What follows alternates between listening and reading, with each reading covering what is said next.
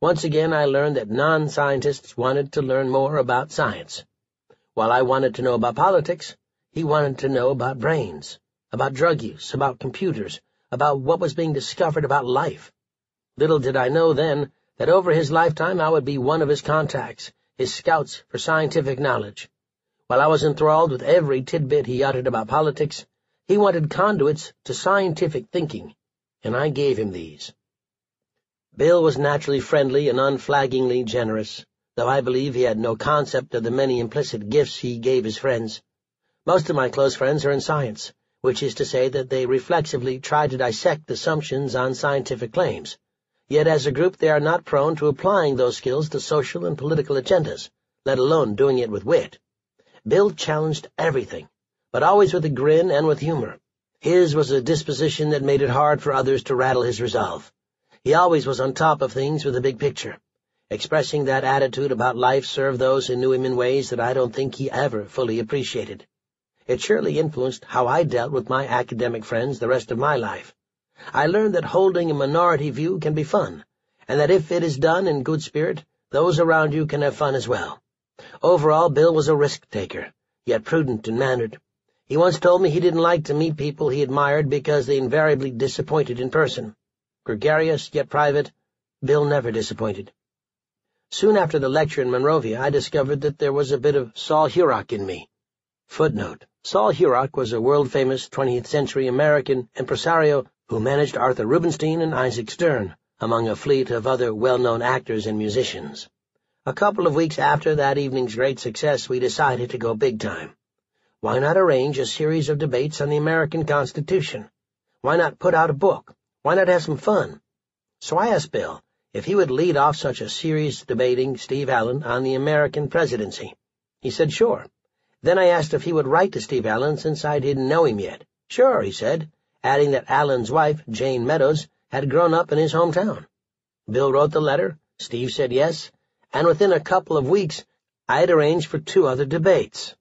I had Robert Hutchins, former president of the University of Chicago, a post he attained at the age of 30, debating Bill's brother-in-law, L. Brent Bozell, another lawyer and ghostwriter for Barry Goldwater's Conscience of a Conservative, about the Supreme Court. Finally, I somehow had arranged for James McGregor Burns, one of JFK's biographers, to debate Wilmore Kendall, the maverick conservative political theorist who had been fired by Yale. Their topic was the Congress. I don't know what I was thinking. A few weeks later I realized I'd signed contracts for auditoriums and speakers that totaled more than $10,000. The Graduate Committee for Political Education had $200 to its name. By the morning of the first debate, which was to be held at the huge Hollywood Palladium, only 200 people had purchased tickets, some of which had been peddled by my little sister at her junior high school. Steve had taped his TV show the night before with Bill as a guest. They had warmed up for their debate about JFK, but the show wouldn't air for 2 weeks and wouldn't aid in ticket sales. I was concerned and told Steve. Steve very matter-of-factly said, "Don't worry, Mike, 3,000 people would show up to watch me play tiddlywinks." I wasn't convinced. On the way to the event, we had stopped by the house of my wife's friend, who was in the restaurant business. I had met my wife, Linda, through Sperry's student Colwyn Trevarthen and his wife, who came from a long-time Pasadena family. Linda also had been raised in Pasadena. Her family knew the business community, and she was close to many of them. Linda's friend asked one question: "How are you fixed for change?" Not only was I not fixed for change, but it soon became clear I had no idea what I was doing. He intervened, grabbed his wife, went down to their restaurant, gathered up several $100 of quarters and dollar bills, and helped man the ticket booths at the Palladium. As it turned out, 3,000 people bought tickets that night, and 2 of them were Mr. and Mrs. Groucho Marx. Dozens of other limousines and Rolls-Royces pulled up for the big event to buy those tickets for $2.75. Backstage, Bill and his entourage waited in one room, and Steve and his supporters waited in another. Since it was to be a debate, there would be prepared opening statements, but following those, the participants were to think on their feet. Bill Buckley did this better than anyone, and in that sense it was an unfair match. But Steve had prepared as if for war. To guard against freezing up, he had prepared remarks for his rebuttal as well, just in case. Out front the crowd was boisterous. This was going to be the event of the century. Steve Allen, head of SANE, S-A-N-E, the movie community chapter of the National Anti-Nuclear Activist Group, and Hollywood's favorite liberal, pitted against William F. Buckley, Jr., America's leading conservative who was ready to tell the Soviets that we would nuke them if they made a false move. They were going to march through JFK's foreign policy and examine it from Vietnam to Cuba to the Soviet Union. When the debaters took to the stage, the crowd rose to their feet and cheered them into battle. Homer Odom, a local news show host who had also helped me promote the show, took charge as moderator. I walked to the very back of the auditorium in a stunned state. What had I done? There were only 2 security guards. Luckily, the rest of the evening took care of itself. Here were 2 great showmen arguing their views. At one point, Buckley spotted Groucho Marx, who was seated in the front row. Sensing that the crowd needed a little jolt, he, without blinking, incorporated the opportunity into his rebuttal. He stared at Steve Allen and exclaimed, "Let's face it, Steve, President Kennedy's foreign policy might as well have been written by the Marx brothers." Now, most folks hadn't noticed Groucho's presence. He stood up on cue, walked up on stage, strolled across to thunderous applause, raising and lowering his infamous eyebrows and smoking his cigar all the while. The blossoming Saul Herrick in me lives on. Over the ensuing years, I am not sure I would have taken on my many professional projects of promoting ideas and debates if I hadn't had this experience under my belt. There is something very intoxicating about taking an empty space and then populating it with vibrant events. Maybe it all helps to ward off ennui. While that turned out to be the only political foray of my life, the dozens upon dozens of scientific meetings I have organized surely grew out of this experience. If done properly, intimate discussions or public debates bring out what people are really thinking. At a minimum, it taught me how the translation of complex topics into the public dialogue worked. This was the rich and vibrant stew I was living in when all of the science, which makes up the core of this book, was first initiated. Some of the influences came from family, some from the incomparable mystique of Caltech, some from the people of Caltech, some from the people of Greater Los Angeles, and some from the incredible good luck of being given an opportunity to study the most fascinating humans on Earth.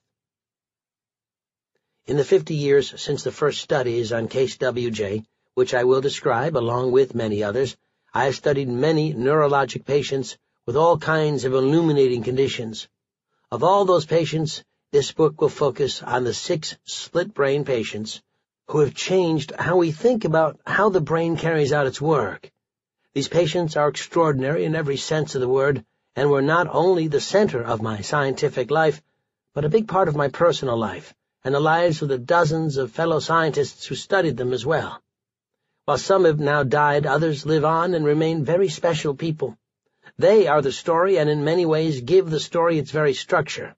Even with their brains divided for medical reasons, they conquered life with singular purpose and will. How they did this reveals secrets about how those of us without the operation accomplish it as well. Chapter 2. Discovering a Mind Divided. If I have seen further, it is by standing on the shoulders of giants. Isaac Newton. MSG. Fixate on the dot. WJ. Do you mean the little piece of paper stuck on the screen? MSG. Yes, that is a dot. Look right at it. WJ. Okay. I make sure he is looking straight at the dot and flash him a picture of a simple object, a square, which is placed to the right of the dot for exactly 100 milliseconds. By being placed there, the image is directed to his left half-brain, his speaking brain.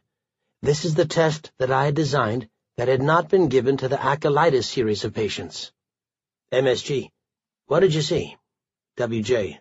Box. MSG. Good, let's do it again. Fixate the dot. WJ. Do you mean the little piece of tape? MSG. Yes, I do. Now fixate. Again I flash a picture of another square, but this time to the left of his fixated point, and this image is transmitted exclusively to his right brain, the half-brain that does not speak. Footnote. The location of the brain's speech center in the left hemisphere was discovered by the French physicians Mark Dax and Paul Broca in the 19th century. Because of the special surgery W.J. had undergone, his right brain, with its connecting fibers to the left hemisphere severed, could no longer communicate with his left brain. This was the telling moment. Heart pounding, mouth dry, I asked. MSG. What did you see? W.J. Nothing. MSG. Nothing? You saw nothing? W.J. Nothing. My heart races. I begin to sweat. Have I just seen two brains, that is to say, two minds working separately in one head? One could speak, one couldn't. Was that what was happening? W.J. Anything else you want me to do? MSG. Yes, just a minute. I quickly find some even more simple slides that project only single small circles onto the screen. Each slide projects one circle, but in different places on each trial. What would happen if he were just asked to point to anything he saw? MSG. Bill, just point to what stuff you see. W.J. On the screen? MSG. Yes, and use either hand that seems fit.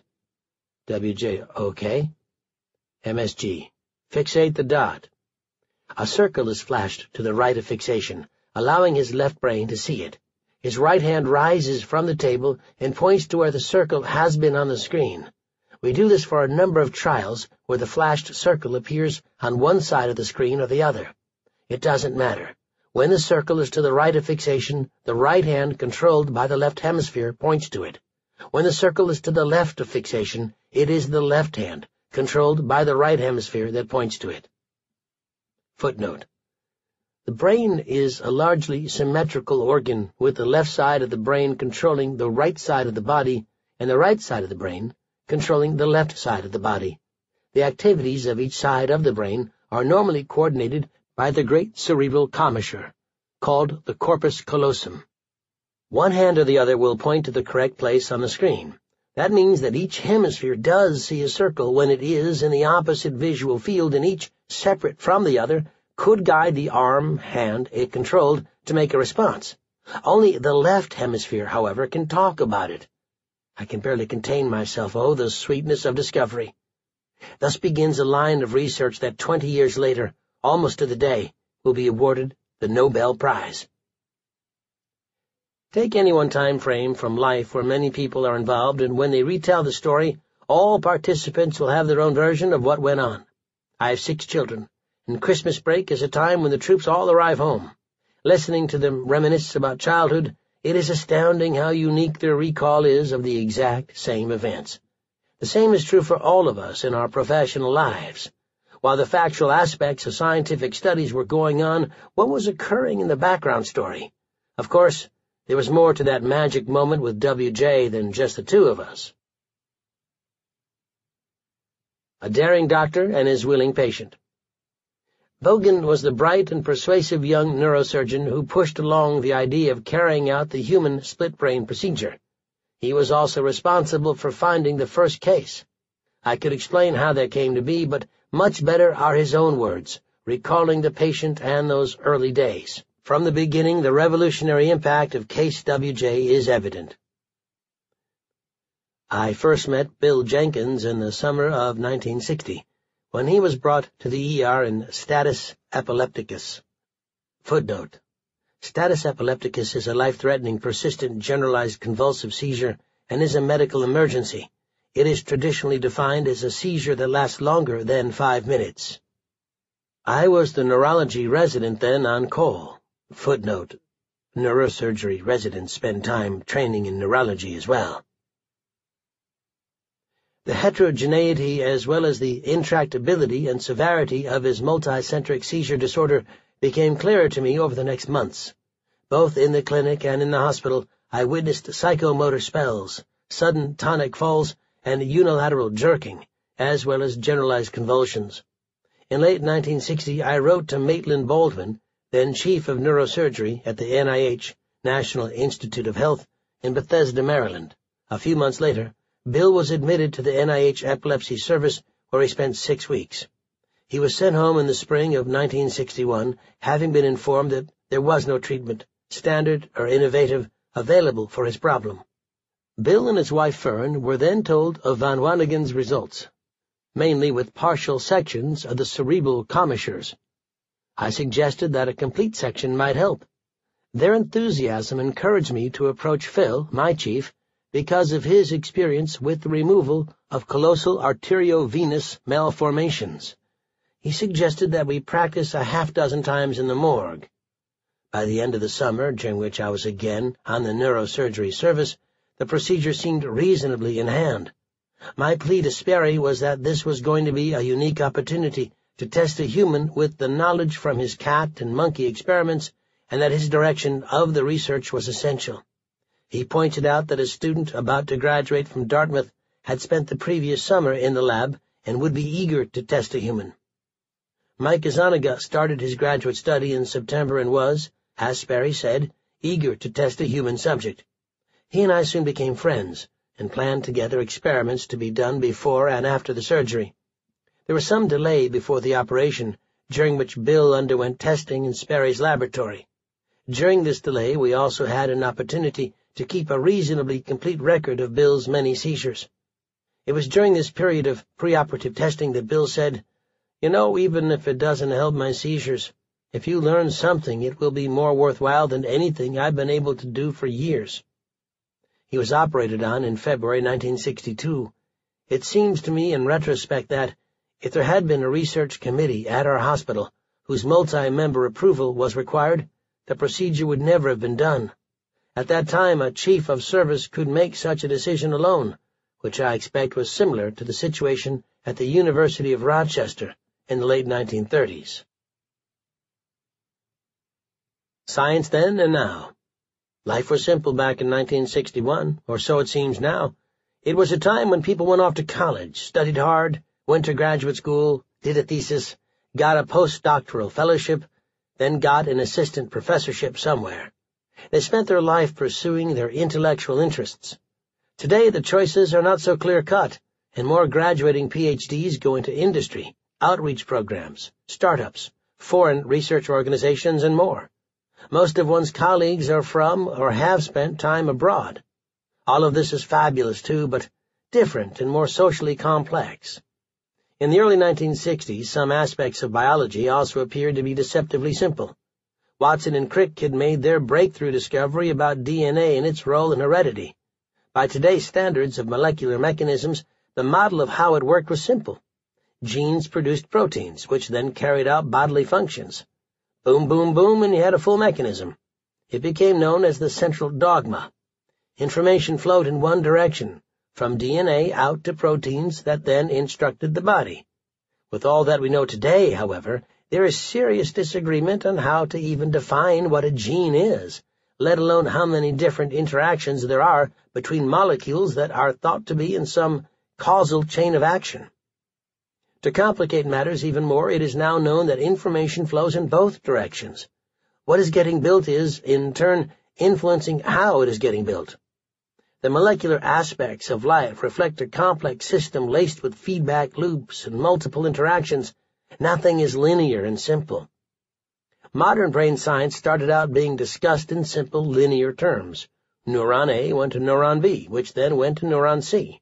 Information was passed along a path and was somehow gradually transformed from sensory exposure into action, having been shaped by external reinforcements.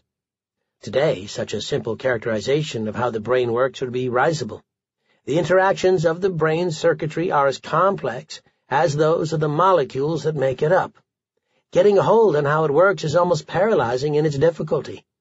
Good thing we didn't realize this at the time, or no one would have tackled the job. As I look back on those early days, it may have been good for human split-brain research to begin coming of age in the hands of the simplest of researchers. Me. I didn't know anything. I was simply trying to figure it out using my own vocabulary and my own simple logic.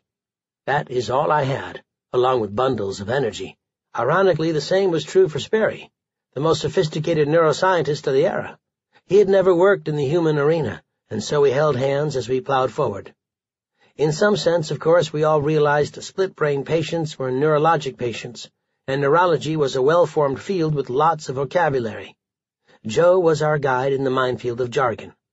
Bedside examination of a patient with a stroke or degenerative disease was well established and described. The rich history of early neurologists had taught us a great deal about which part of the brain managed what cognitive functions. The 19th century giants in the field, Paul Broca and John Hewlings Jackson, and their 20th century counterparts, such as the neurosurgeon Wilder Penfield, and still more recently Norman Geschwind, all played major roles in developing the medical perspective on how the brain is organized. I can still remember the day when Joe came over to Caltech from White Memorial Hospital to give us a lab talk. He described some of our early findings using the classic terminology of neurology. Although it wasn't gobbledygook, it sounded like that to me, and I remember saying so to Joe and Sperry. Joe is a very open fellow and always progressive. He simply said to me, "Well, go do better," and Sperry nodded in agreement. Over the ensuing years we did, establishing in our first 4 papers a scientific vocabulary for capturing what was going on in humans who had the 2 halves of their brains separated. Origin of split-brain research. Split-brain research in animals has a rich history. This all occurred before my time in the lab, and it is easy to imagine that there are many versions of the story. The most straightforward begins with Ronald Myers, working on a MD, PhD degree at the University of Chicago in the mid-1950s. His project was to learn how to cut the optic chiasm down the midline in a cat, a formidable assignment. The chiasm was seemingly inaccessible. Located at the base of the brain, it was where some of the nerves from the left eye and right eye cross, allowing information from both eyes to project to each half brain. If he could successfully cut the chiasm, it would mean visual information coursing up from the right eye would stay lateralized. That is, it would only go to the right half brain, and information coursing up from the left eye would go only to the left brain. The surgery would have eliminated the normal information mixing at the base of the brain. If such a surgery could be done, then it would mean that one could begin to test how information from one eye came together inside the brain with information from the other. All of this was driven by the working hypothesis, then unproven, that the neural structure integrating the information was the corpus callosum, the huge nerve tract that interconnects the 2 half brains. There were those, such as Carl Ashley, mentioned earlier, who thought that the corpus callosum was merely a structural element that supported the 2 hemispheres.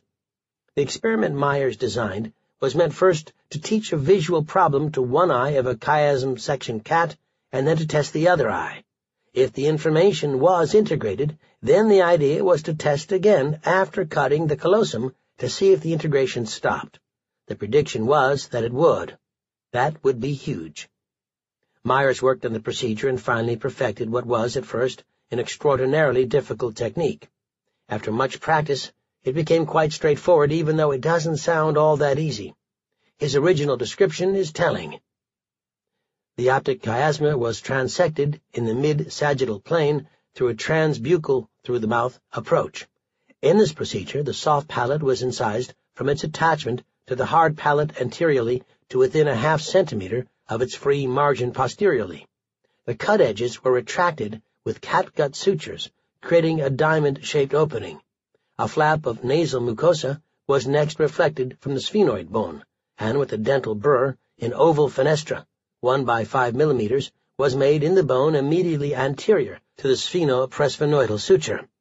Through this opening in the bone, the dura was carefully exposed and incised, thus revealing the underlying optic chiasma. The chiasma was then sectioned with a fine steel blade, under close visual control through a binocular dissecting microscope. A small piece of tantalum foil was inserted between the cut halves of the chiasma, so that post-mortem verification of the completeness of section would be possible by gross inspection.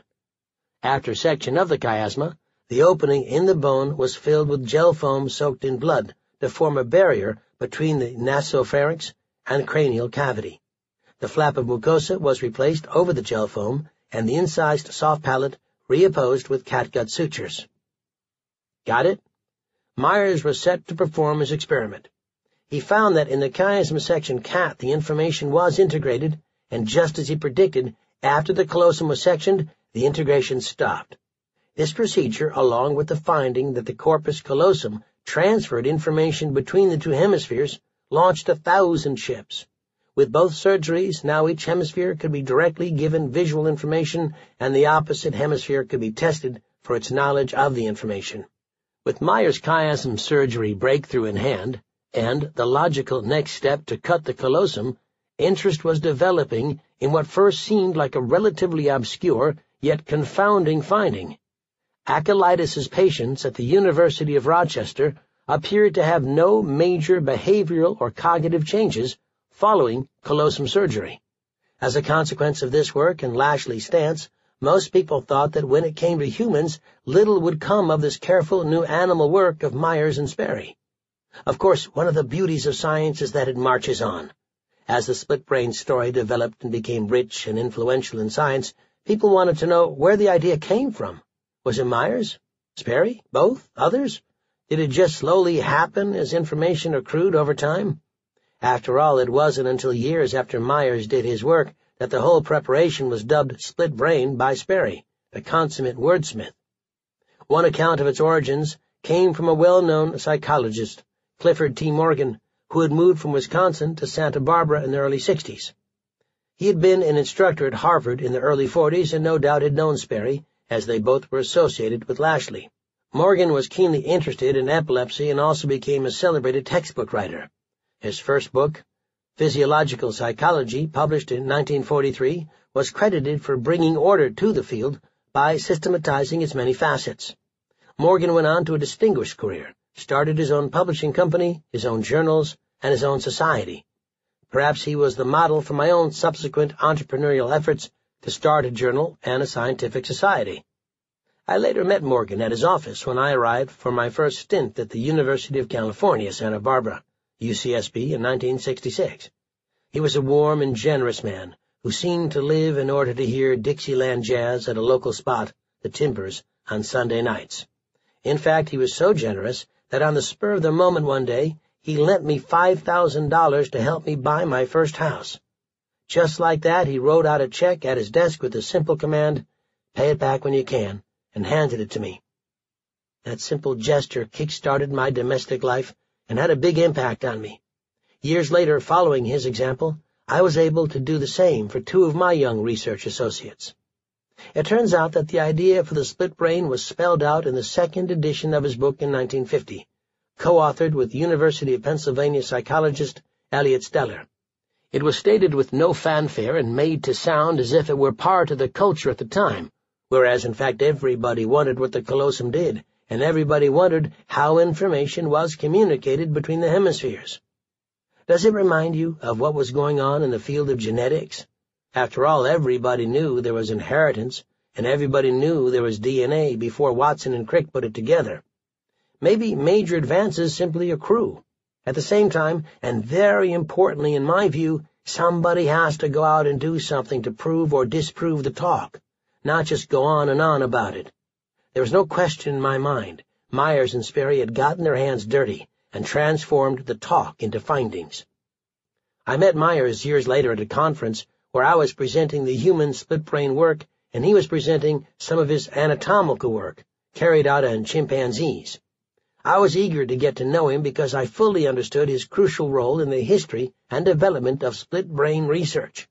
As a scientist, he certainly had earned the respect of his peers, and the field of brain science was indebted to him. That doesn't mean he was Mr. Nice Guy. After my talk, he went into some kind of rant about how the odd human case didn't mean much of anything, and that it was sort of a bizarre consequence of prior epilepsy, etc. I was stunned and rather speechless. But the light bulb slowly was turning on. Turf is king, and I was on his turf, even though I was following up his work in another species, and by that time our human studies had been peer-reviewed in several refereed journals. I was getting another lesson in the difference between scientists and science. I was also wondering if it was inevitable that all contributors to intellectual property turned out this way. Was there any difference between an artist, a scientist, a bricklayer? Would I also turn out that way? Note to self. Dr. Sperry. Roger Sperry was a true giant in the field. When I arrived at Caltech, he had recently recovered from a relapse of tuberculosis. His wife, Norma, coordinated the flow of information to him from the lab, while he rested and recovered at the sanatorium. At that time, he was involved in at least 3 major scientific projects. His foundational work in neurobiology, which was revealing that animals were not randomly wired and then shaped by experience, was going strong. He also proposed the bold hypothesis that a chemoaffinity process was in play, a process that guided neurons to grow to a specific destination during development. He had outlined that idea at a conference a few years before, and it served as the basis for Caltech hiring him into a professorship. Sperry had taken on another issue. There was something called psychophysical isomorphism. This was the idea that, for example, if one saw a triangle in the real world, there was a corresponding electrical pattern in the visual brain areas that matched the real-world picture. To test this idea, he inserted little mica plates into the cortex of cats. The mica served as an insulator so that any electrical field potential in the brain, should it exist, would be highly disrupted by the many intervening insulators, thereby preventing the animal from performing a visual perceptual task. Many variations of this experiment were carried out. All the results supported Sperry's belief that the notion of psychophysical isomorphism, parallelism, should be abandoned. It has been. On top of all this, of course, was the exploding research on split-brain animals. Sperry had an army of postdoctoral research assistants working mostly on cats and monkeys. The lab was going full tilt on a variety of issues that dealt mainly with the question, would an animal with its corpus callosum sectioned show transfer of information between the 2 hemispheres when a perceptual problem was trained to only one hemisphere? Any one of these thrusts of research would have been enough to keep most labs busy and noticed in the larger scientific community. Sperry had a style that let things happen. He didn't tell us how to do science. He watched, he kibitzed, he surely guided in ways we didn't fully understand at the time. When he saw something of interest, he knew how to bring it out and enhance it. Put differently, he had a nose for the important versus the routine. More generally, those of us who have spent a life in science, running large labs, wonder how it all keeps going. It most assuredly does not happen by the lab director issuing new directives on a daily basis. Labs can go for years with yeoman-grade science taking place. There can be dry periods, dull periods, non-funded periods. Occasionally, however, something. Sometimes it's serendipity, sometimes it's an actual hypothesized experiment, comes along and works out. Instantly all the mundane days dissolve into glee and excitement. I can remember George Miller, the distinguished psychologist, saying to me, "Everybody wants to think science moves forward one clean hypothesis at a time. It moves forward, but usually by stumbling onto something that was unintended. Yet we then quickly tell a story about how we logically proceeded to our findings, which keeps the myth going. Science is great, but scientists are human and prone to storytelling just like everyone else." Nonetheless, keeping an overall lab narrative going is crucial to keeping the research focused and on track. Young scientists come and go.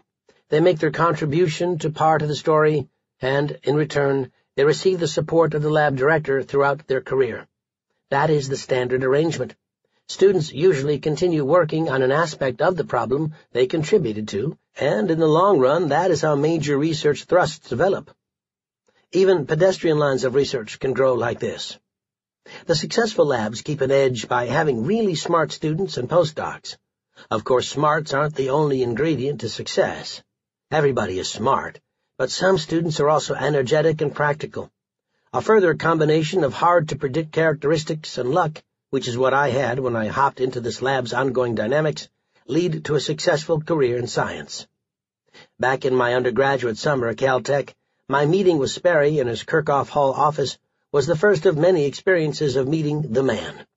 His scientific reputation was, as I said, exceptional. From neurodevelopment to animal psychobiology, he was the intellectual leader of his time. People really do have 2 realities, the everyday person and the metro person, or the private self and the public self, as it's commonly phrased. The public self is your job, your reputation, the model the world builds about you and expects of you. It is usually not you. Let's face it. If Keith Richards lived the life we all think he lives, he would be dead. We can sometimes come to be ruled by the metro self. We live to feed it and do what it tells us to do. This thing that isn't the real you is now running your life, making demands on you. Meanwhile, the real you is trying to get the kids to school, root the gophers out of the rose bed, see your friends for a drink, and talk about whatever. In my life, 20 years of lunches with Leon Festinger, the distinguished social psychologist, demonstrated that someone who had a large metro self could also be exceptionally personal and not let that self intrude or take over his private life. Many people pull this off. I have always been amused by my many colleagues who claimed they knew Roger Sperry. They knew the Metro Sperry. I can say with a fair degree of confidence that nobody knew him like I knew him, both his everyday self and his legendary Metro side. Discovery and credit. With that glorious day testing Case WJ and revealing that sectioning the callosum in humans had an effect in line with the preceding animal work, the 50-year program of study on human split-brain patients began. It was luck that I was there. Sperry let me flourish, as did Bogan. Others in the lab, who were interested in the results, let me remain in charge of the project. It was a time of good fortune. Our first report was a brief communication to the Proceedings of the National Academy of Sciences. Sperry had recently been elected to the Academy, and members in those days had a fast-track way of publishing. We worked like crazy through the winter and spring and got the paper off in August 1962 for an October publishing date. The paper, largely free of medical jargon, was an amazing case history, a succinct summary of all we had done on WJ. The idea that disconnecting the hemispheres of the human brain caused major effects had new life. The era of human split-brain research was born. At the same time, another story was brewing, one that would begin to teach me about the competitive nature of scientists. Norman Geschwind, a young neurologist, and Edith Kaplan, an equally young neuropsychologist, were working at Boston Veterans Administration Hospital. They reported a case of a patient, P.K., who suffered from a glioblastoma multiforme, a tumor that had invaded his left hemisphere. During surgery, presumably to debulk the tumor, he sustained an infarction of the anterior cerebral artery.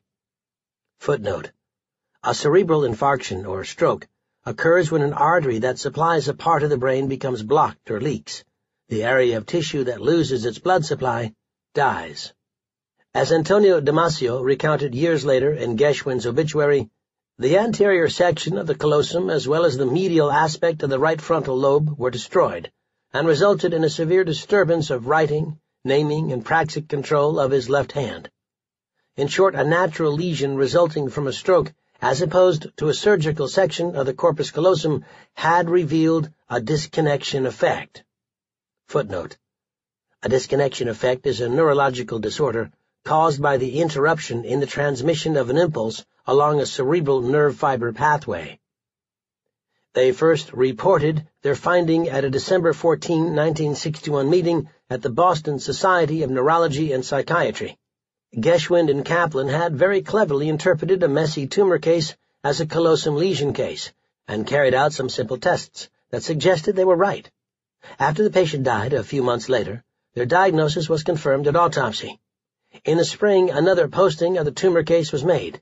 In the newsy Random Reports section of the May 1962 issue of the New England Journal of Medicine was an entry made by Geschwind about these astounding observations. Great care was taken to note that the report came out of the December 14, 1961 meeting. The finding was the buzz in Boston. Geschwind sent a copy of his pre-publication manuscript to Sperry for comment sometime during the early months of 1962, right when we were testing WJ, but before we had published our findings. In the manuscript, he credited Sperry's animal work for his and Kaplan's idea of examining their patient for disconnection effects. Sperry had given a colloquium at Harvard during the fall of 1961 describing some of that work.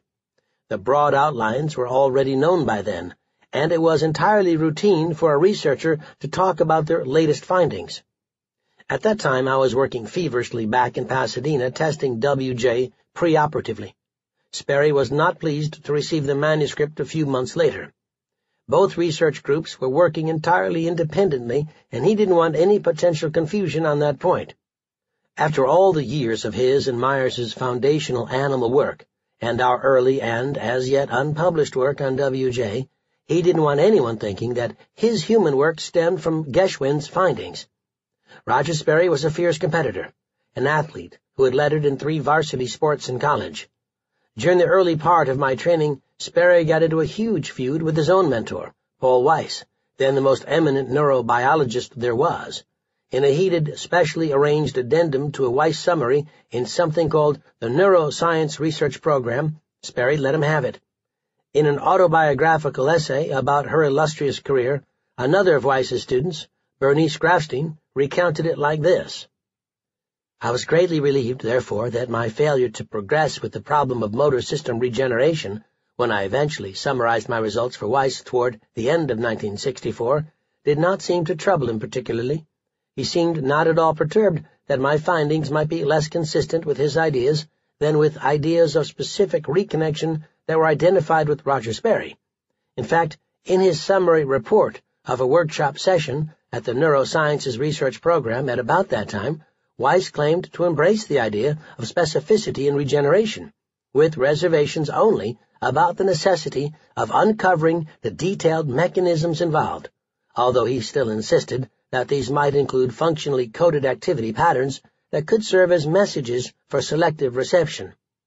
Sperry, on the other hand, was adamant about disengaging his views from any associated with Weiss.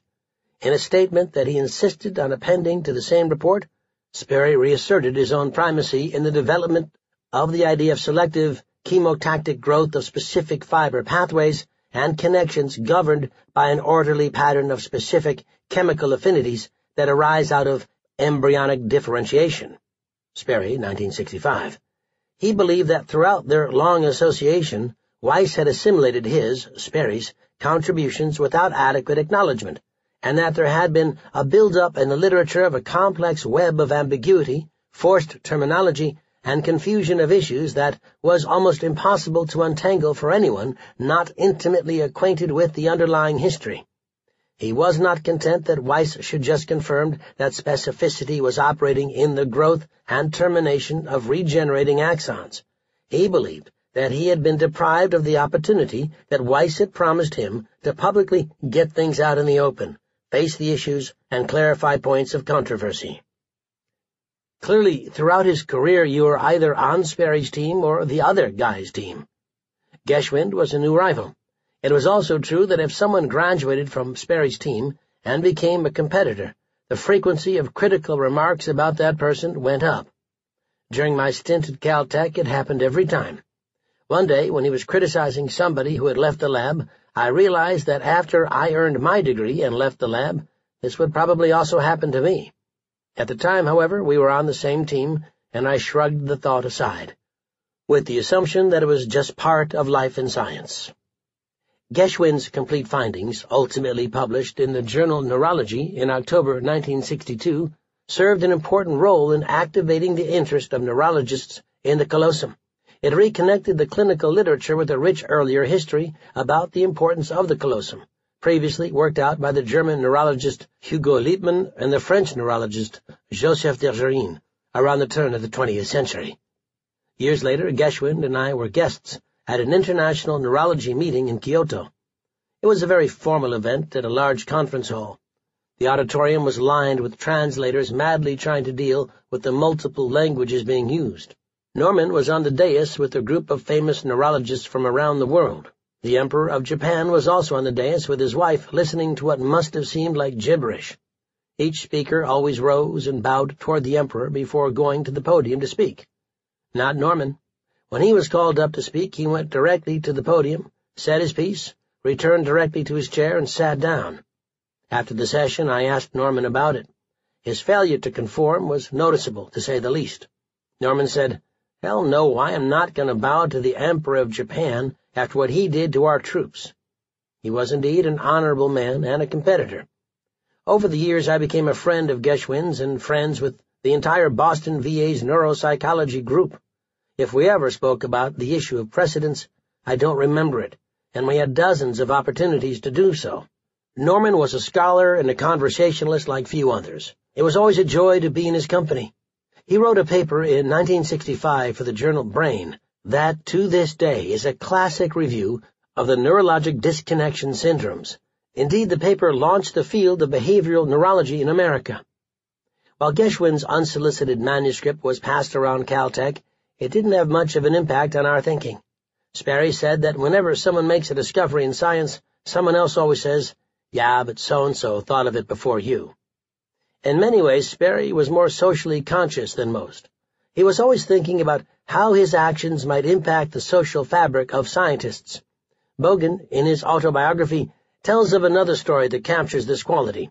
He was discussing an exception to Sperry's leisurely way of getting a manuscript out for publication. Roger did not always delay. One day, when I was visiting the lab, I asked him about the Gorton paper on lateralized olfaction in split-brain patients. He said, "We have to send this olfactory paper in immediately." "Why?" I asked. "Because I have just refereed for Neuropsychologia a paper with a similar experiment in rats. People know that with human subjects we can do in a few weeks what would take many months in rats. If we delay, people might think that I got the idea when refereeing the rat paper." Roger seemed to think of everything. I idolized him and hung on his every word, of which there were not very many. I thought him the experimental physiologist of our time. At that time I was way too callow to comprehend the complexities of sharing credit for an intellectual idea, or that it's a constant battle to take the scientist out of science.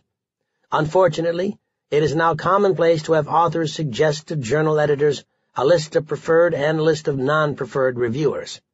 This recent trend has arisen because many people have realized that pettiness has held back many scientific developments. New ideas need a chance to be expressed. This practice, however, under the rationale that it would be a conflict of interest, also disallows people from critically interacting. Should someone really be disqualified to review a paper because they have a different interpretation of the underlying data? That is anathema to the very nature of science. At the time, I just kept doing experiments, and after a while the whole manuscript exchange episode passed. After all, we had already realized that the disconnection story and the loss of some capacities was not the most profound implication of the split-brain studies.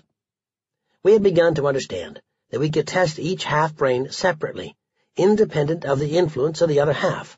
Unlike classic neurology, where you study the absence of mental capacity caused by lesions in particular areas, we could study the presence of mental capacities.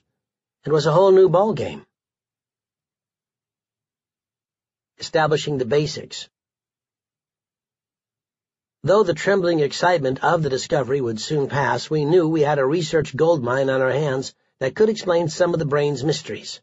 The slow, careful exploration of what we had to do to confirm and extend the basic findings needed to begin.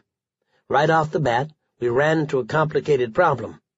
Our original paper in PNAS had been mostly about limiting visual information to one hemisphere or the other. This was relatively easy to do. The next phase called for limiting touch information to one side of the brain. This was not easy at all. The visual system in humans and similar mammals is neatly laid out in our body plans. Stare ahead and look at one spot.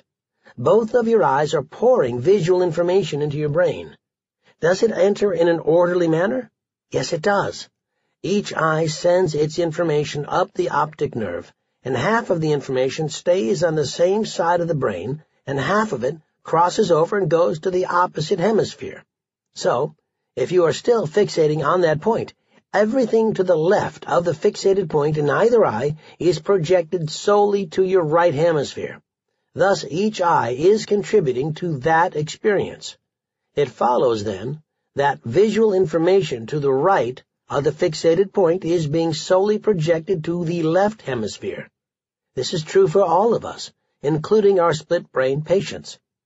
This makes it easy to test each hemisphere separately when using visual stimuli. One simply has to present whatever it is you are interested in knowing more about to the right or left visual field. Once again, information from the right visual field goes to the left hemisphere, and information from the left visual field goes to the right hemisphere. Got it? Then you are ready to start thinking about these experiments. Working out the strategy for testing how a separated hemisphere would deal with touch, or more formally, somatosensory information is more challenging. How the brain receives information from the body is quite different. This was beautifully laid out by Jersey Rose and Vernon Mountcastle in a chapter of the 1959 Handbook of Neurophysiology, which I read at the time. They were the world's authorities, and their clarity was inspirational. Here is how it works. The left half of your body sends most, but not all, of the information about touch to the right hemisphere. If you're holding an object in the left hand, the touch information related to the object's overall shape, called stereognostic information, goes to your right brain. More basic sensations associated with the mere presence or absence of having been touched, however, go to both hemispheres. Rose and Mountcastle made this abundantly clear by also describing the anatomy that supports this reality. The reverse is true for the right half of the body. Information from the right hand about an object's shape goes directly to the left hemisphere, while the less definitive presence or absence of information goes to both hemispheres. Clearly, from the perspective of getting completely lateralized information into only one hemisphere, the visual system was the way to go. Simple, clean, and highly lateralized. The somatosensory system, however, was presenting a challenge. Some forms of the information from the world of touch went to the opposite half-brain, while others went to both half-brains. How were we going to make sense of this? It turned out to be intriguing, thanks in large part to the work that had gone on before us. To solve this puzzle, we first blindfolded the split-brain patient and placed an object in the right hand. Then we asked, "What do you have in your hand?" The object was always named correctly, no fuss, no muss. The shape information had gone to the left hemisphere. Then we placed the object in the left hand and asked the same question. This time the shape information went to the right non-speaking hemisphere. The patients were usually not able to name it. Interestingly, however, they would manipulate the object appropriately. This suggested that their right hemisphere knew what the object was, but because it had no speech center, it couldn't name the object. Nor could the shape knowledge of the object be communicated to the left-speaking hemisphere. The fact that the object was manipulated correctly also indicated that both hemispheres had stored information about the nature of objects, sort of a double memory system, leading to redundancy in our brain organization. All of this from one bedside test. Fantastic. One sunny afternoon I was testing W.J. in his home in Downey. I can still remember how much delight he showed on the following test. I had prepared a set of small wooden blocks that had small tacks protruding from them. I was looking to see if he could tell the difference between a block with one tack and a block with several tacks. I blindfolded him and started presenting the blocks, first to the right hand, which found it easy to do, and then to the left hand. The task was simply to match the blocks. I would first give one of them to him, then take it away and put it in with a group of blocks. He would then pad around on the tabletop and try to find it again among the other blocks. It turned out each hand could do this simple match-to-sample task. What was most interesting, however, was what his left hand, under control of the right brain, would do when presented with the block with one tack. He would pick it up by the tack and twirl it. It seemed as if his right brain was showing off his dexterity with the hand it controlled, even though it could not relay information about what the object actually was. He was also chuckling to himself while he was doing this. It seemed as if his right hemisphere was an independent personality enjoying the moment. It was one of my first realizations in these early days that there were two minds present at all times. I remember asking W.J., "Why are you laughing?" He replied, "I don't know. Something in my left hand, I guess." What was puzzling, however, was the fact that sometimes W.J. did name an object held in the left hand correctly. How was that happening? How could that work? It took months before I finally figured out what now appears to be an obvious answer. As Sperry used to say, nothing is simpler than yesterday's solutions. The key was to remember those neural pathways and the double representation that Rose and Mountcastle had written about. Some of the fibers from the somatosensory system do not cross over to the opposite half-brain. They climb up ipsilaterally, that is, to the half-brain along the same side as the point of stimulation. It was unclear, however, what these fibers were doing. Finally, I hit upon the experiment that revealed the answer. I limited the number of objects to be identified to 2, a plastic triangle or a plastic ball. All W.J. had to do while blindfolded was say which one I'd placed in his left hand. After a few trials, W.J. began guessing correctly on every test trial. How was he doing it? Imagine you are given such a task, but are required to wear a thick leather garden glove. The instant recognition of the nature of the object would be gone due to the muffled information you would be getting through the glove, and you would have no immediate stereognostic information. How could you figure it out? You would quickly learn to find an edge on the object and press hard on it. Presence or absence of information is the kind of minimal signal those ipsilateral pathways can transmit. In a split-brain patient, without any shape information coming in from the right hemisphere, the left speaking brain would quickly learn, I feel an edge or I don't feel an edge, and then conclude, if an edge, it must be a triangle. If I don't feel anything, then it must be a ball. That was exactly what W.J. was doing. He would manipulate the object until his thumb could press down hard on an edge. That became the cue that initiated the whole cascade of events I just described.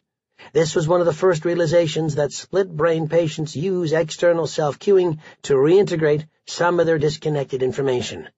By self-cueing, I mean a behavior that is induced by one hemisphere and perceived, through one or more of the senses, by the other hemisphere. This in turn allows that other hemisphere to initiate an appropriate response. It is startling when you first see it. This seemingly simple observation points up a deep problem for those of us trying to figure out how the brain works. As will become more apparent later on, many researchers consider the brain to be made up of dozens, if not thousands of modules. A module is a local, specialized neuron network that can perform unique functions and can adapt to or evolve to external demands. Modules work independently, yet in some kind of coordinated way to produce unitary behavior. Think of a city with hundreds of different independent businesses. Taken together, however, they perform all that needs to get done for a city to operate and appear to be a unified whole. How all the modules are coordinated is the question. Over the years, it has become apparent to me that one way the modules come to produce unity is by cueing each other, usually outside the realm of conscious awareness. The self-cueing seen in a disconnected speaking hemisphere is omnipresent, and we have observed many different strategies. In this case, primitive touch cues are picked up, and then that information is intertwined with the limited decision set of 2 possible items to render a correct answer. This is but one strategy, but I've gotten ahead of myself.